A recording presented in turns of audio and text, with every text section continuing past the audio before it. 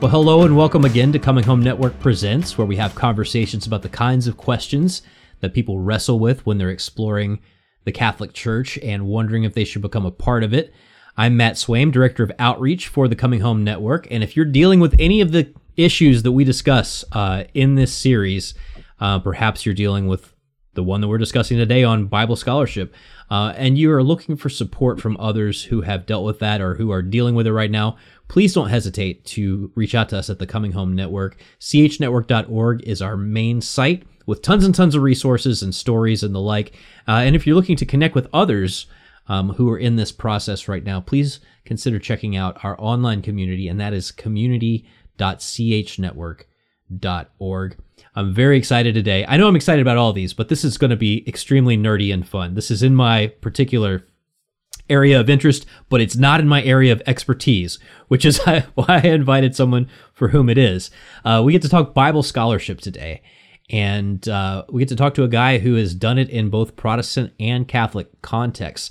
I want to look specifically about how one pastor and professor's exploration of this question played into his journey to the Catholic Church. So today we get to talk to Vern Steiner. Dr. Vern Steiner is a PhD in exegetical theology. He was an evangelical pastor and seminary professor, and he has the unique distinction of helping to found both a Protestant Bible Institute and a Catholic Bible Institute. I don't know many people who've done that. So we'll talk a little bit about that, and he currently serves as president of the Emmaus Institute for Biblical Studies, and that's based in the Diocese of Lincoln, Nebraska. Dr. Steiner, great to talk to you again. Great. Thank you, Matt. It's so good to be with you. This is fun, thrilling. Oh, I'm so excited. And you have the unique distinction, you and your son Chad, of being what I think is the only father-son journey home episode that has ever taken place. Really? Where you guys got to be on together. And I very much encourage people to go check out that episode. We won't be able to get into all of that here, but I know that for you, this wasn't just an individual journey. This was a family thing for you, right? It really was. Yeah. Our son Chad preceded us by 4 years. His journey was about a 10-year. Both he and I studied our way in. I followed 4 years later, but the whole journey extended over 10 or 12 years. And he and I recorded, I think, in the late summer of 2019 on your program, and we still hear comments from people who are finding their way there. Yeah, and you were just really getting things rolling with the Emmaus Institute as that happened. And I want to talk a lot more about, how the Emmaus Institute has kind of grown just in that intervening time. But I want to start with you and Scripture because, a lot of people, think that you go to study Scripture at the academic level, and that's when you suck all the life out of your faith, right? And that, it starts to become just an academic exercise. But I want to talk to you about, what got you to fall in love with Scripture in such a way that you wanted to devote yourself to an academic pursuit of its study? I trace the beginnings back to a God-implanted hunger that I had as a junior high kid and on into my high school years. And that led me then into my college studies, where I majored in Bible, history, and philosophy. And where was that at? That was at Grace College in Omaha. It was a Bible college, good school at the time, gave me a good foundation. But I was invited by the school to have a traveling ministry, a lot of speaking, and I just found myself running dry and just sort of a hunger in my soul to study further. So we moved off to Portland, Oregon, and I did 2 master's programs at Western Seminary. Both of them focused in Scripture study, the first one in pastoral ministry and the second one in biblical literature, biblical theology. And from there, then I pastored a Protestant church. I was in one of these situations where I was absolutely spoiled. For a guy who likes to study, I was a young congregation, and they loved rich, preaching. And so I studied 35 or 40 hours a week, and it was just wonderful. My skills were developing, and I was having the time of my life. But toward the latter part of that era, I just had this stirring again to go back to school. I had some specific interests, and those led me to Trinity Divinity School in Chicago, where I did the PhD program in exegetical theology. And I think, to answer your question, I was drawn into academic biblical studies by an internal hunger, a desire, but also by professors who just impressed me with their lives, their prayer life, their passion, their commitment to the gospel, and their character, their family life. I was just drawn to biblical studies professors. So that's my academic path into biblical scholarship. Of course, I'm surrounded by many, many books, and so in addition to some wonderful professors, I've lived in this world now for many, many years, and it's just been absolutely wonderful. I love what I'm doing. I love the life God's called me to, and actually feel I'm doing my best biblical studies and probably my best biblical teaching now in these years of my life. Yeah, it's it's funny. We can get into all kinds of aspects of this question. I went to Asbury College, and my major was in media communications, and I toyed with about 3 different minors that I never actually completed. One was in philosophy, one was in literature, and then the other was in Bible. But I never got a full Bible minor, in part because I didn't want to have to learn Greek or Hebrew. So I took a few elective classes on the Psalms and, a few other different kinds of things. And I absolutely loved it. I could never learn the Greek and the Hebrew. I always like to joke that my Koine Greek is more like Kanye Greek. But there's this, kind of desire in a lot of Christians. And I wonder where you fall down on this question, because some Christian traditions put forth the idea of the perspicacious nature of Scripture, that any believer can pick up the Bible and know what it means. And then when people disagree over what it means, they say, well, you just have to study the text, right? And then people go and they learn the Greek, meaning of a word and, the various ways that it's used throughout. And I mean, did you think that there was a way to understand Scripture when you were coming from, what was it? Was it an evangelical free church background? Well, my background is quite mixed, but I ended up going to an evangelical free seminary in Chicago. But I had some Mennonite background, some Baptist background, and mixture of things. Yeah, the whole perspicuity question is one that I find interesting, and I wasn't actually given a method. In fact, I asked one of my doctoral professors one time how he goes about. He actually wasn't one of my professors. He was on the faculty of the school I attended, and I was an assistant under him. And I asked him one time, so how do you go about exegeting Scripture? He looked at me as though I'd asked a rather weird question. He sort of shrugged his shoulders and said, well, I don't know. I just do it. And, okay. But there has to be some kind of procedure that we can teach. And my background was strongly literary, looking at texts and how texts say what they say and why they say what they say. And that led me into all sorts of paths of genre, of course, and the different kinds of material we have in Scripture.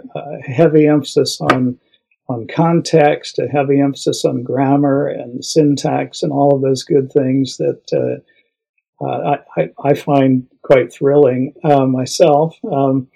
So Hebrew and Greek, of course, became my life, and Aramaic as well. But as for perspicuity, the clarity of Scripture, and that anybody can just pick it up.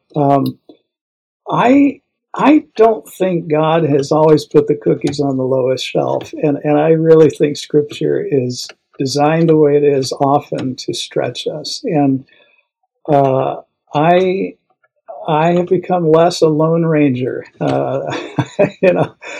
I no longer think that biblical studies are best done in the privacy of one's study. I think that's a wonderful place to be, but we need a community, and we need a connectedness with history, and we need to determine that we're not coming up with interpretations that for which there's no precedent. And So can I stop you right there? Yeah, Because 90% of the Bible scholars, the Protestant Bible scholars I know, would follow you that far.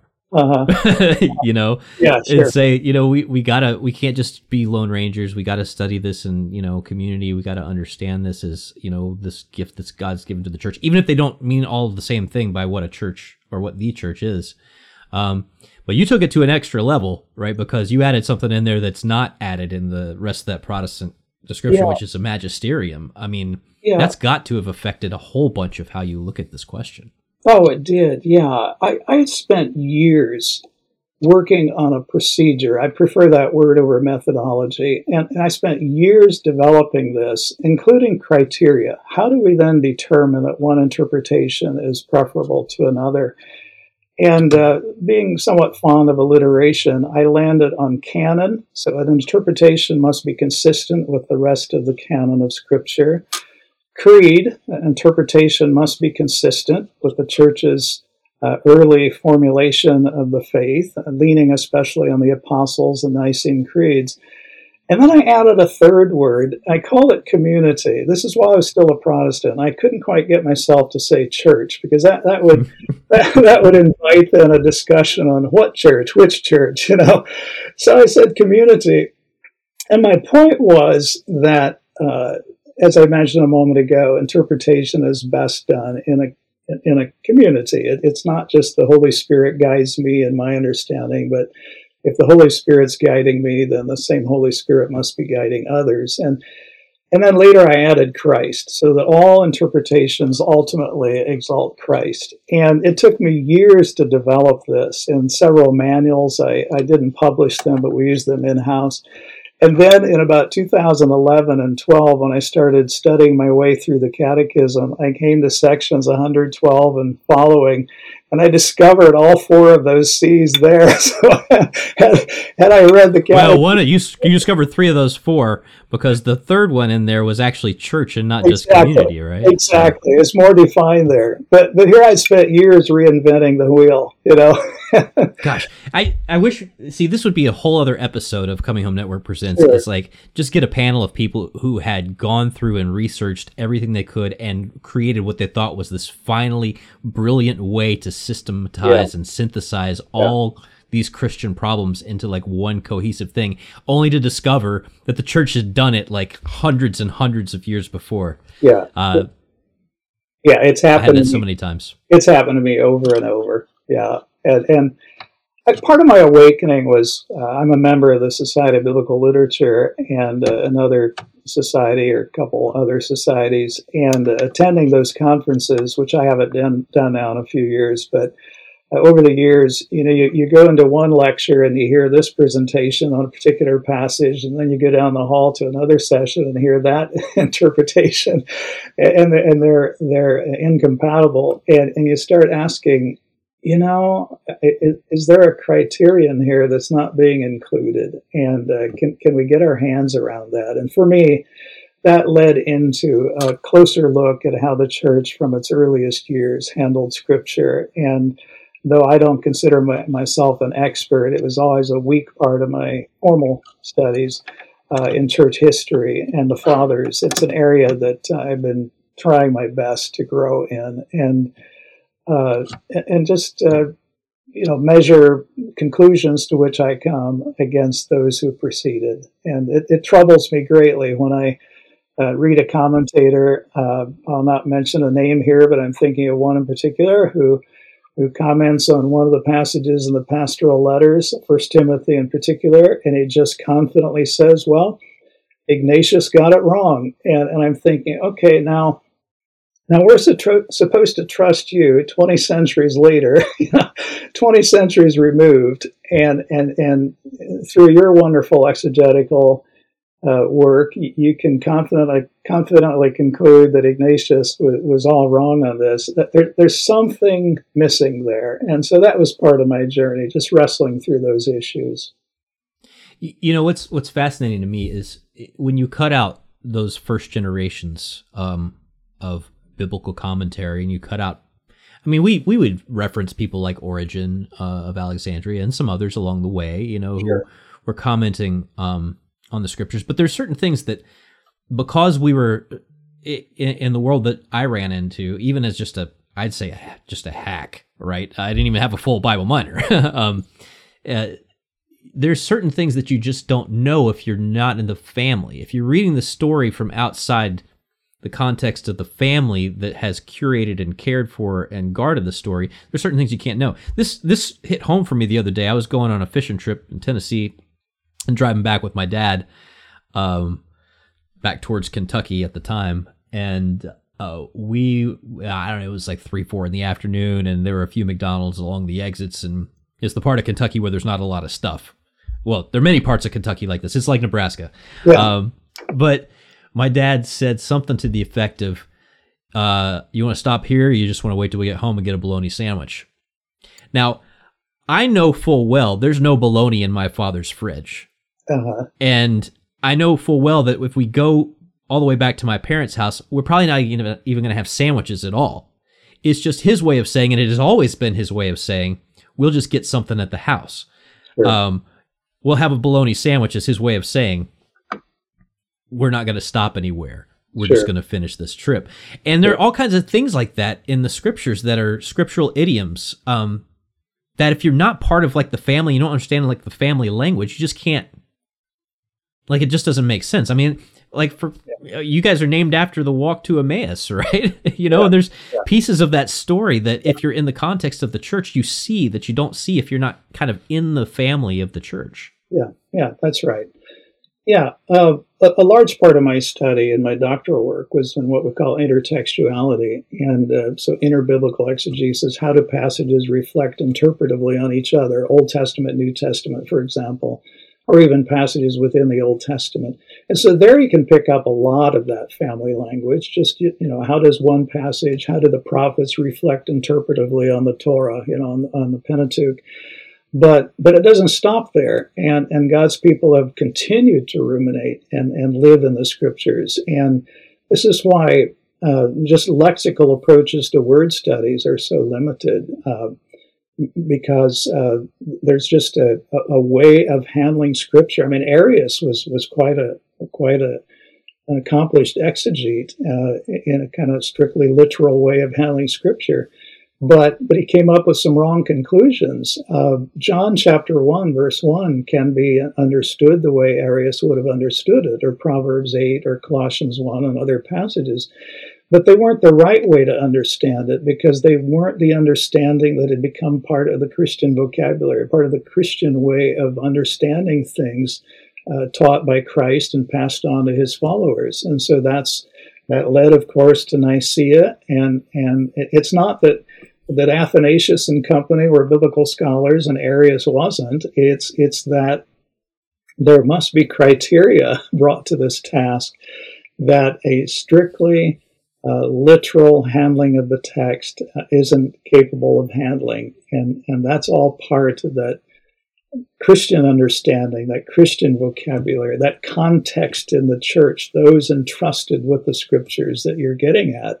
And it's a necessary part of handling scripture the way Jesus wants us to.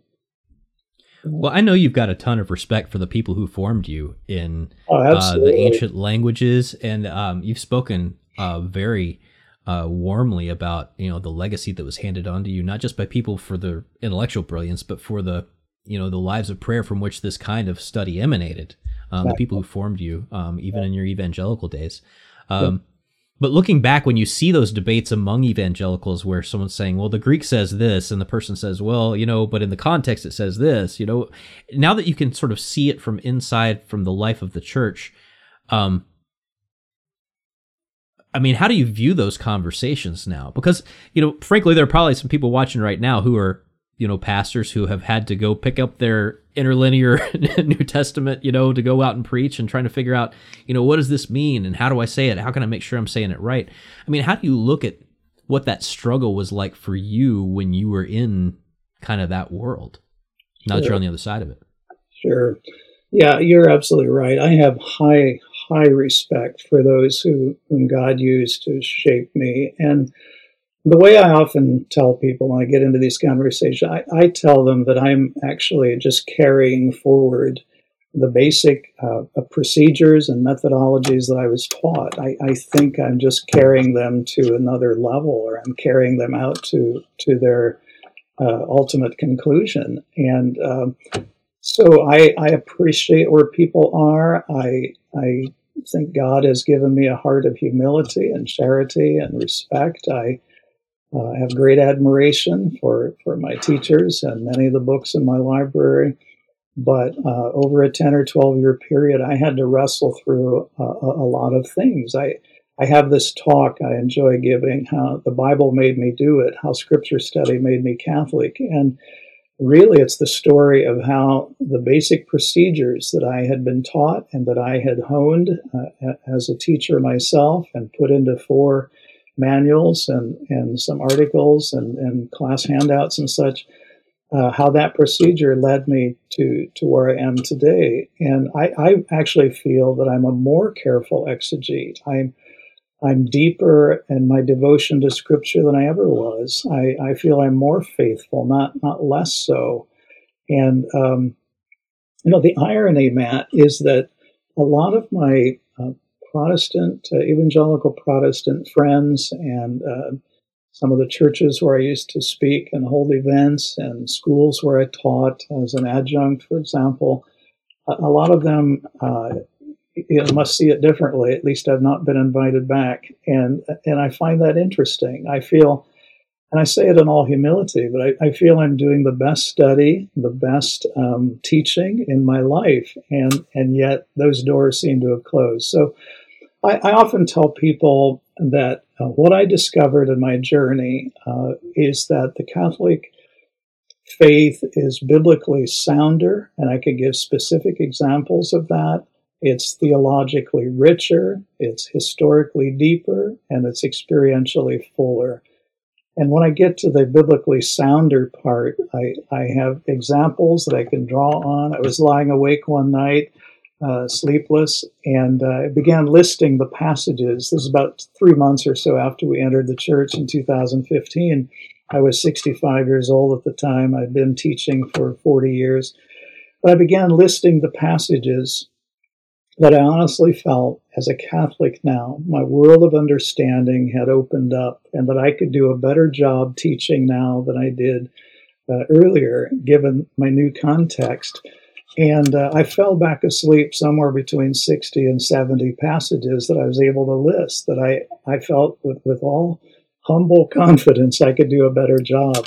From the Passover of Exodus 12 to Chronicles, which a lot of people probably aren't even aware it's in the Bible. I did my doctoral dissertation in Chronicles, and that night as I lay awake, I was rethinking some of the passages that now I think I understand better, and I could give reasons for that, up to Matthew 16 and the founding of the church and Peter and what that entails, and Luke 1 and Mary and all the Old Testament background that comes pouring onto that rich gospel passage, John 20 and the whose sins you forgive passage, and 1 Timothy 3:15, the church is the pillar and foundation. I just go on and on and on, that my world has opened up. I understand these passages. And while I always considered myself a literary scholar, very attentive to the details of the text, I actually believe that with a Catholic perspective, reading through the lens of the church, we actually let some of these passages speak more literally than we did as Protestants. So I would absolutely say that's the case. That's the case in a whole bunch of different ways. It is. When it says that, Jesus says to the apostles, receive the Holy Spirit, whatever you bind on earth will be bound in heaven, and whatever you loose on earth will be loose in heaven. We never took that as literally as the Catholic Church takes that. No. Confess John your sins 6. one to another. The stuff on fasting, we never took that as literally as the Catholic Church takes it. There's tons and tons of examples of that. Sure. Yeah, really. John 6, of course, is a great example, and, the whole bread of life discourse. And I remember in a classroom teaching the students that this is an exegetical test case. This passage will test every bit, every tool in your exegetical toolbox. And I could not come up with a conclusion as a Protestant that let the text say everything it wants to say. And but now I can. And so in a certain way, back to the question, in a certain way, the church gives us some boundaries within which to operate. But I actually experience more freedom now, and I know there are shockingly few boundaries. Yeah, exactly. That's one of the things that struck me about the way that the church kind of allows freedom in the way that it uses Scripture in a lot wider variety of ways. It uses it in the liturgy in ways that were completely unexpected to me. By the way, there are pieces from the Scripture that the first time it starts to click with you. So the first time I went to Mass, I didn't get it. Right? I didn't get like it's saturated in Scripture. I was there for the preaching, just like I had been in every church that I ever went to my whole life. And I thought, this is the least biblical preaching I've ever heard in my existence. But then when I started to kind of go back and pay attention, I'm like, wait, I know where this part's from. I know where that part's from. I know, Lord, I'm not worthy that you should enter under my roof. Or at that point, it was, Lord, I'm not worthy to receive you. Right? I know these stories are popping into my mind, blessed is he who comes in the name of the Lord. I mean, these are all these things that are jumping out for me, that the Bible is being used in ways that I would have never kind of thought to use the Bible, or even with. So this is an interesting and sort of like a nerdy example, but I remember reading from Luke's gospel when I was like in my early teens, probably junior high, and I had it actually. This Bible right here, it's underlined in here. Luke 1, I remember when Simeon hears, he meets Christ and the Holy Family, and he says, "Sovereign Lord, as you have promised, you now dismiss your servant in peace, for my eyes have seen your salvation." I always thought these would be awesome last words. Like, I want to memorize this because I want to have them ready to go if I think I'm going to die, right? And then I come into the Catholic Church, and I start to discover the tradition of the Liturgy of the Hours, and specifically night prayer. And what is night prayer about? Well, it's this much about sleep and this much about death, right? Yes. And what do you pray as part of night prayer? Every night you pray the Canticle of Simeon. Yes. It's essentially like the ultimate, if I should die before I wake, kind of passage. I would have never thought to like use that in the way that the church has been using it for centuries. I mean, centuries and centuries. Yeah. This isn't like a fad that was big in the 80s and the church decided to keep it, and now we're in the 2020s. This is like centuries and centuries of the church using Scripture this way. It's unfathomable. Yeah. Yeah, the connections are just so rich and wonderful, things that we never saw before, and now we see them because, as you mentioned, they become part of the liturgy. And I just think it's ingenious on the part of the church to have an Old Testament reading, a responsorial psalm, a New Testament reading other than the Gospels, and then a Gospel reading. And we're teaching our students here at Emmaus. In fact, we have a whole course going right now on just learning to connect those passages and the wisdom of the church in giving us the lecture. Passages I would have never connected in a million years before, by the way, some of them. Yeah, and to see why that responsorial psalm is more than just the lector and the congregation responding to each other, or the choir and the congregation. It's a responsorial psalm in that it connects, the Old Testament and the New. It's responding to the Old and connecting to the New as a bridge. And to see that, all kinds of wonderful lights come on. Yeah, it's wonderful. Well, you coming at this from an academic standpoint, from someone who is both an academic and a pastor, which is not always a combination that you see, out there and in a whole bunch of different places. A lot of people are one or the other, right? They go and they get their seminary formation, then they go into pastoral work. Some people, go into seminary, lecturing and teaching and study and don't, go back to the pulpit, or they do on, some Sunday night when the regular pastor's out of town, right? So seeing, kind of the importance of the study of the Word of God, but also the lived reality of this, active and living Word of God. With that already in your mind, when you read something like the Church's document from the Second Vatican Council, Dei Verbum on the Word of God, and other things where the Catholic Church talks about what she believes the Bible to be, were you surprised at all to hear the way that the Catholic Church talked about the Scriptures? Oh, I've fallen in love with Dei Verbum and have read it over and over. It's become one of my favorites. by this time, I had asked the question, just what is the Bible? I mean, what defines it as Bible? And I'd been teaching for years a three-part response to that. The Bible is written text, so it's pages with words written on them which someone wrote. The Bible is divine revelation. These are inspired words through which God wants to talk to us. And the Bible is a sacred canon. These aren't 66 Protestants or 73 Catholic books out there floating around independently. They are an ordered collection, which the Church recognizes as holy and authoritative. And reading De Verbum, I mean, that's just right down the pike there of what's being expressed. It's a written text.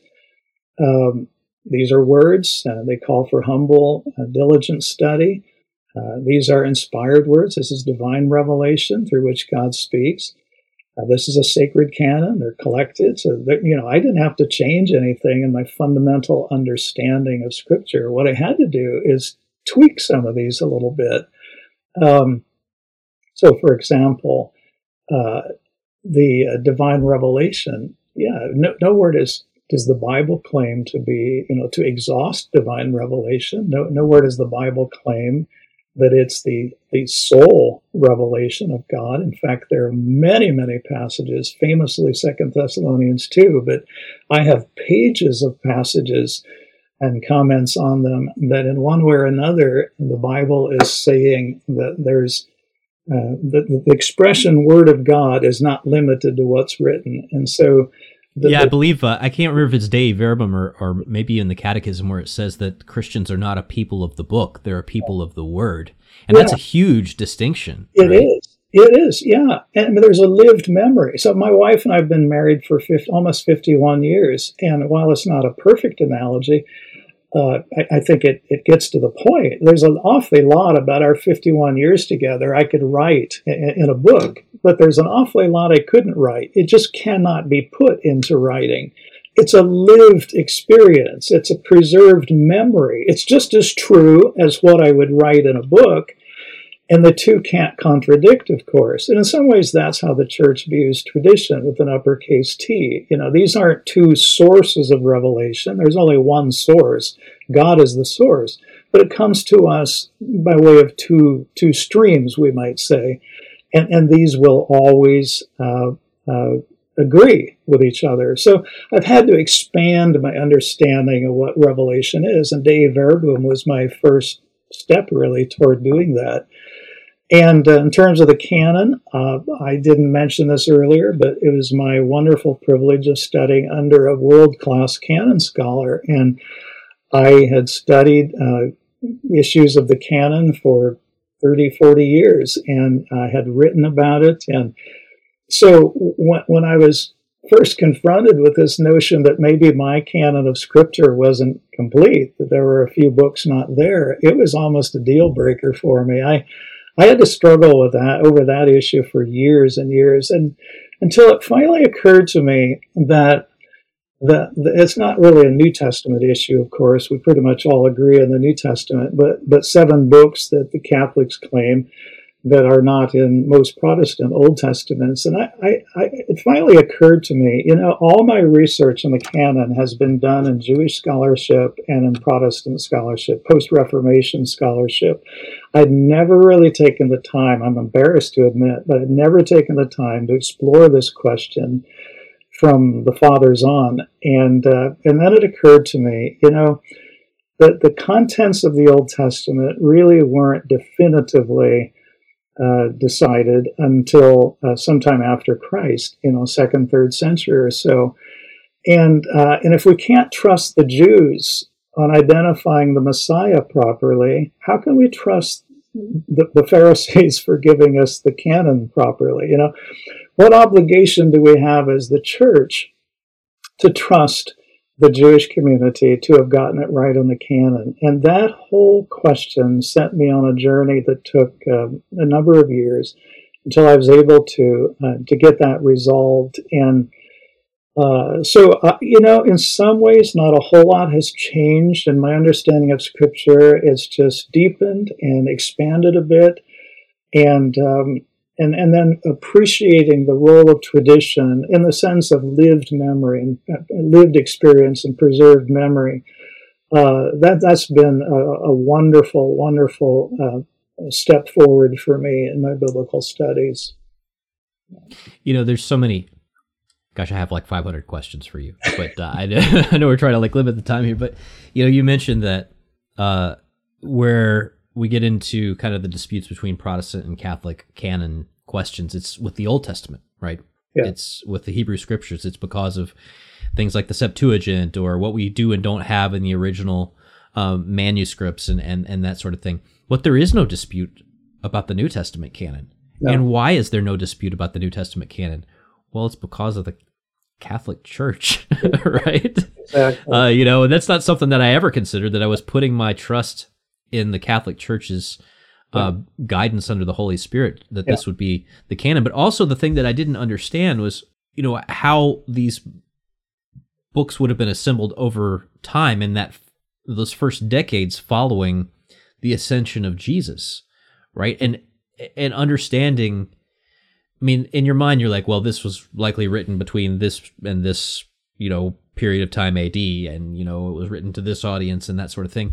But I don't think it ever struck me until I became Catholic that very much of, at least in the epistles, what we don't have is the substance of Christianity in the epistles. We have some very strong comments about, the faith and, how we're supposed to live it and how it can go far afield. But the substance of Christianity is kind of, we sort of see it by where it's gone off the rails, by Paul correcting things that have happened around it, or Peter, admonishing people in the way that they go about it. We don't get the manual of how like a worship service is supposed to go in the Scriptures. I mean, we get a little bit of that from Paul in 2 Corinthians, but we don't get, what we get is the church using the written word to kind of explain how to approach what they're already doing, which is, living this kind of life in community with sacraments. And it's a strange thing when you start to realize how the Word of God, how the what we now know as the New Testament would have functioned in the life of the church. It wouldn't have functioned the same way that we used it in the Protestant congregations that I grew up in. Sure. And why these books and not others were selected and included in the canon surely had something to do with their consistency with the Old Testament, surely had something to do with the witness they bore to Christ, but surely also had something to do with the usage that the early church had already been making of these and not some others. And that had to factor, I think, in a very large way into why these books and not the others were ultimately included.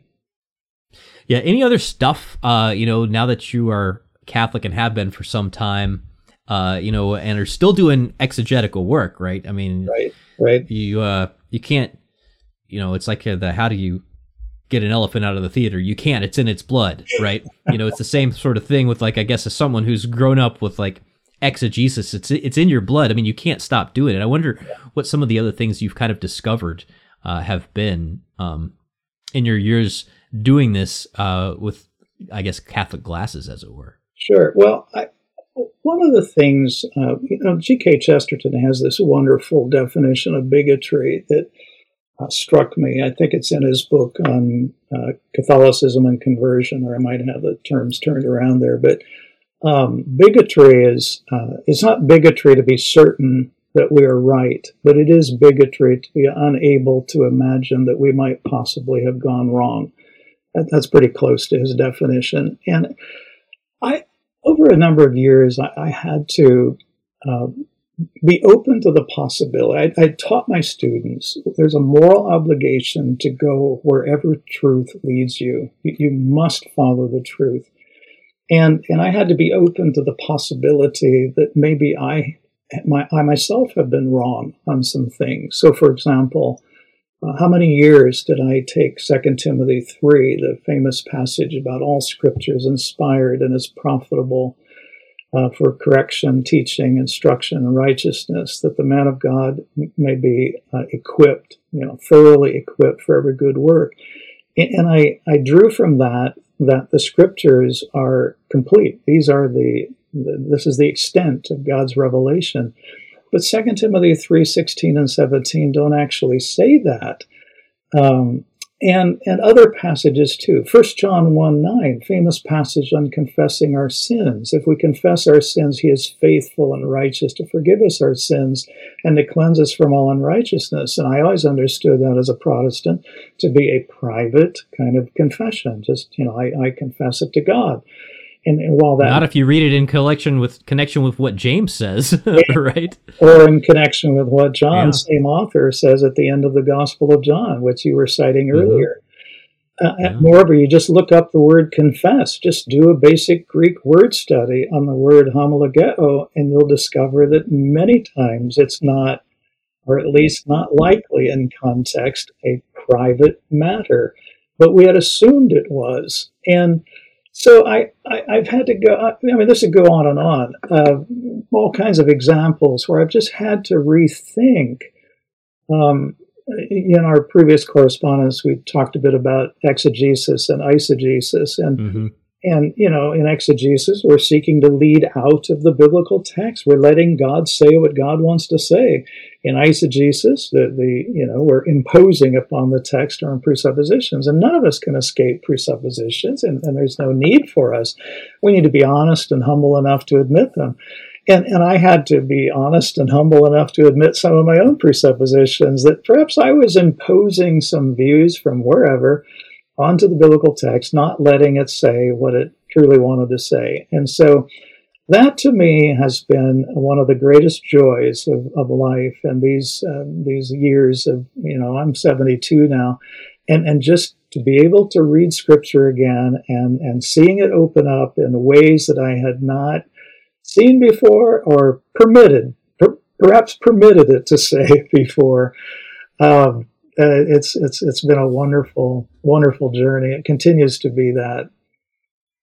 Well, you're in good company here, because as you well know, the Coming Home Network is this vibrant worldwide community of people who are all gathered around the common experience of having been wrong about the most important questions in the cosmos, right? I mean, this is what binds us together, right? Is that we thought one thing, or we thought part of one thing, and there's a fullness to it. I wonder, let's say that there's someone listening right now who is either somewhat open to the Catholic faith, or maybe quite a lot open to the Catholic faith, but they're stuck on this question, and they're worried that by becoming Catholic, they're making the Bible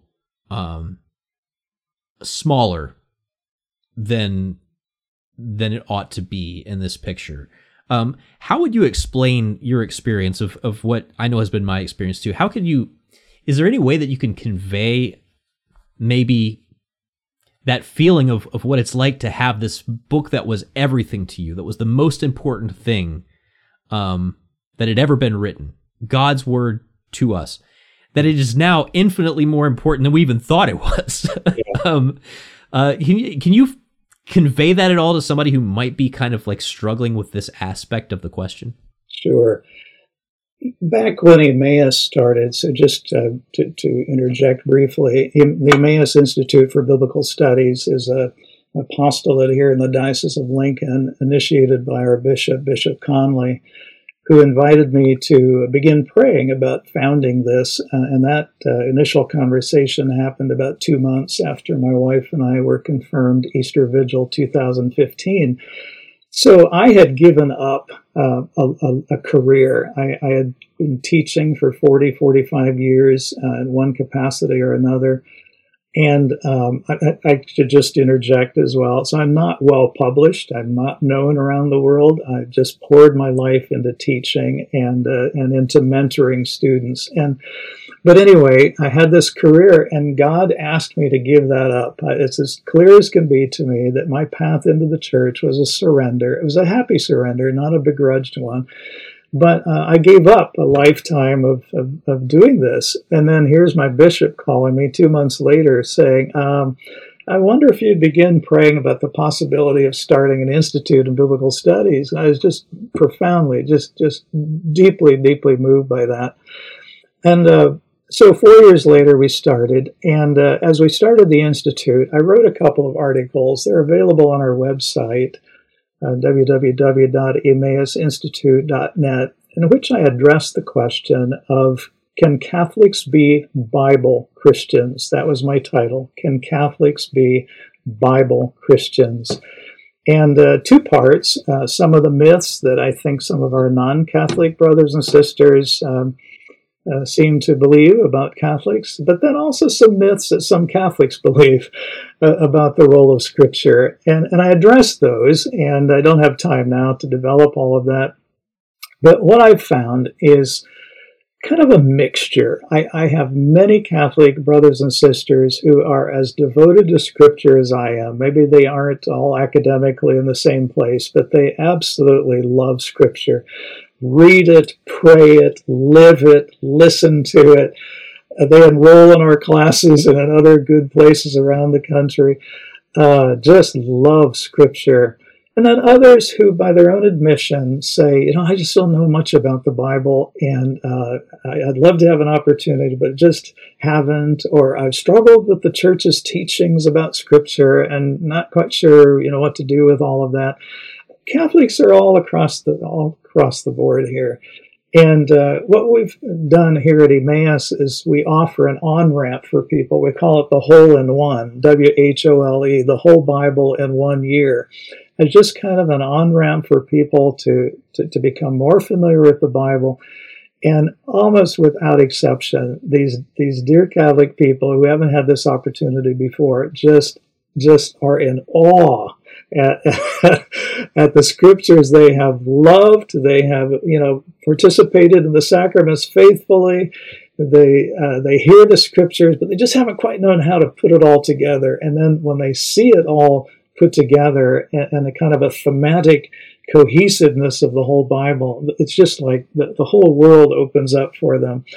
But as you consider, any of our viewers consider the things we've discussed today, I just want to say you'll find Catholics all across the board. Some of the people who are most deeply in love with Scripture and well studied in the Scripture are some of my brothers and sisters in Christ in the Catholic context, and then others not so much. And there are all kinds of reasons for that. But I tell you, for me, this is a wonderful home to be in, and I honestly feel more at liberty to do what I'm called and gifted to do now as a Catholic than I think I ever did as a Protestant. We don't have in the Protestant world anybody we identify as a pope, but we have our authority figures. And for some of us, depending on which schools we were teaching in or which congregations we were pastoring, there are restraints put on us by denominational statements or by school requirements or whatever. And those become the boundaries within which we have to operate. In the Catholic Church, as Matt said earlier, there are precious few boundaries that are really binding on how we handle Scripture. There is what I call there are the bricks around the fire in the fireplace, and thank God for the bricks. But they're generously placed, and we can handle Genesis 1, the creation account, in different ways as Catholics. We can handle so many passages, but there's liberty, but there's a safe place also, and we be sure that we're always interpreting from the heart of the Church through the lens of the Church. And this isn't just the Church today, it's the Church for 2,000 years, and in the confidence that we're consistent with how Jesus taught his followers and how they've passed that on to their followers, and here we are in this family, studying Scripture, learning and growing and loving our Lord in the process. Great place to be. Yeah, and it's, when you're reading the Bible as a Catholic, I like to say it's a lot less like cracking a code, and it's more like carrying a trust, right? I mean, it's very much that way. Yeah, well, it's less proof texty. I was just having a conversation with someone, and this is a bit of a caricature, I will admit that, but many Protestants go to a Bible study or a class to solidify what they already believe. They just want to go deeper and firmer in their convictions that they're right. I find that less to be the case in the Catholic context, where people come to the scriptures to hear what God wants to say, to listen, to learn, and to get to know God, and to let that enter into their prayer life so that you have this wonderful dialogue with the Lord. We're less proof texty, it seems to me. Now, again, I'm broad stroking here. Yeah, you'll find some proof texty Catholics, Yeah. but you'll also find a daily mass where you'll hear somebody get up and proclaim the gospel and sit down. I remember the first time I went to a daily mass, and the priest got up there and read the gospel and said, "The word of the Lord," the gospel of the Lord, Yeah. and we all sat back down, and then he went on. I'm like, I've never in my life heard of the possibility of somebody just throwing the word of God out there, letting everybody sit in silence with it for a minute or two, and then move on, right? Let the word of God just speak for us. It's wild, Yeah, and it there's is. so many ways. And I mean, that's, again, man, I have 1,000 more questions for you. We're going to have another one of these, Vern. Sure. But in the meantime, remind our listeners where they can get in touch with the Emmaus Institute, because you have so many good things going on, and just really exciting, and a lot of, to be honest, fun things going on with the Emmaus Institute. Yes, we do. And we're still in our infancy. We're just finishing our third year. But we can be found at emausinstitute.net. Our website is developing. We plan this summer to get a lot more things up there. But all of our courses and seminars, and there's a blog listing there and some articles. And like I said, we're developing it, but we're having a wonderful time. God's blessing in some phenomenal ways, and it's just a great time to be studying and teaching and learning and living the scriptures. Great time to do so as Catholics. Awesome stuff. Well, Vern, I encourage people to go check out your episode along with your son Chad of Yes. The Journey Home. It's linked at CHNetwork.org. Again, while you're there, you can go up to the Connect button and click over to our Coming Home Network online community. That's community.chnetwork.org as well. And we are completely viewer and donor supported, so feel free to hit that donate button while you're there so we can continue to connect you with awesome stories and resources like the Emmaus Institute for Biblical Studies. Thanks for joining us again on this episode of Coming Home Network Presents. I'm Matt Swaim, and we will talk to you again soon.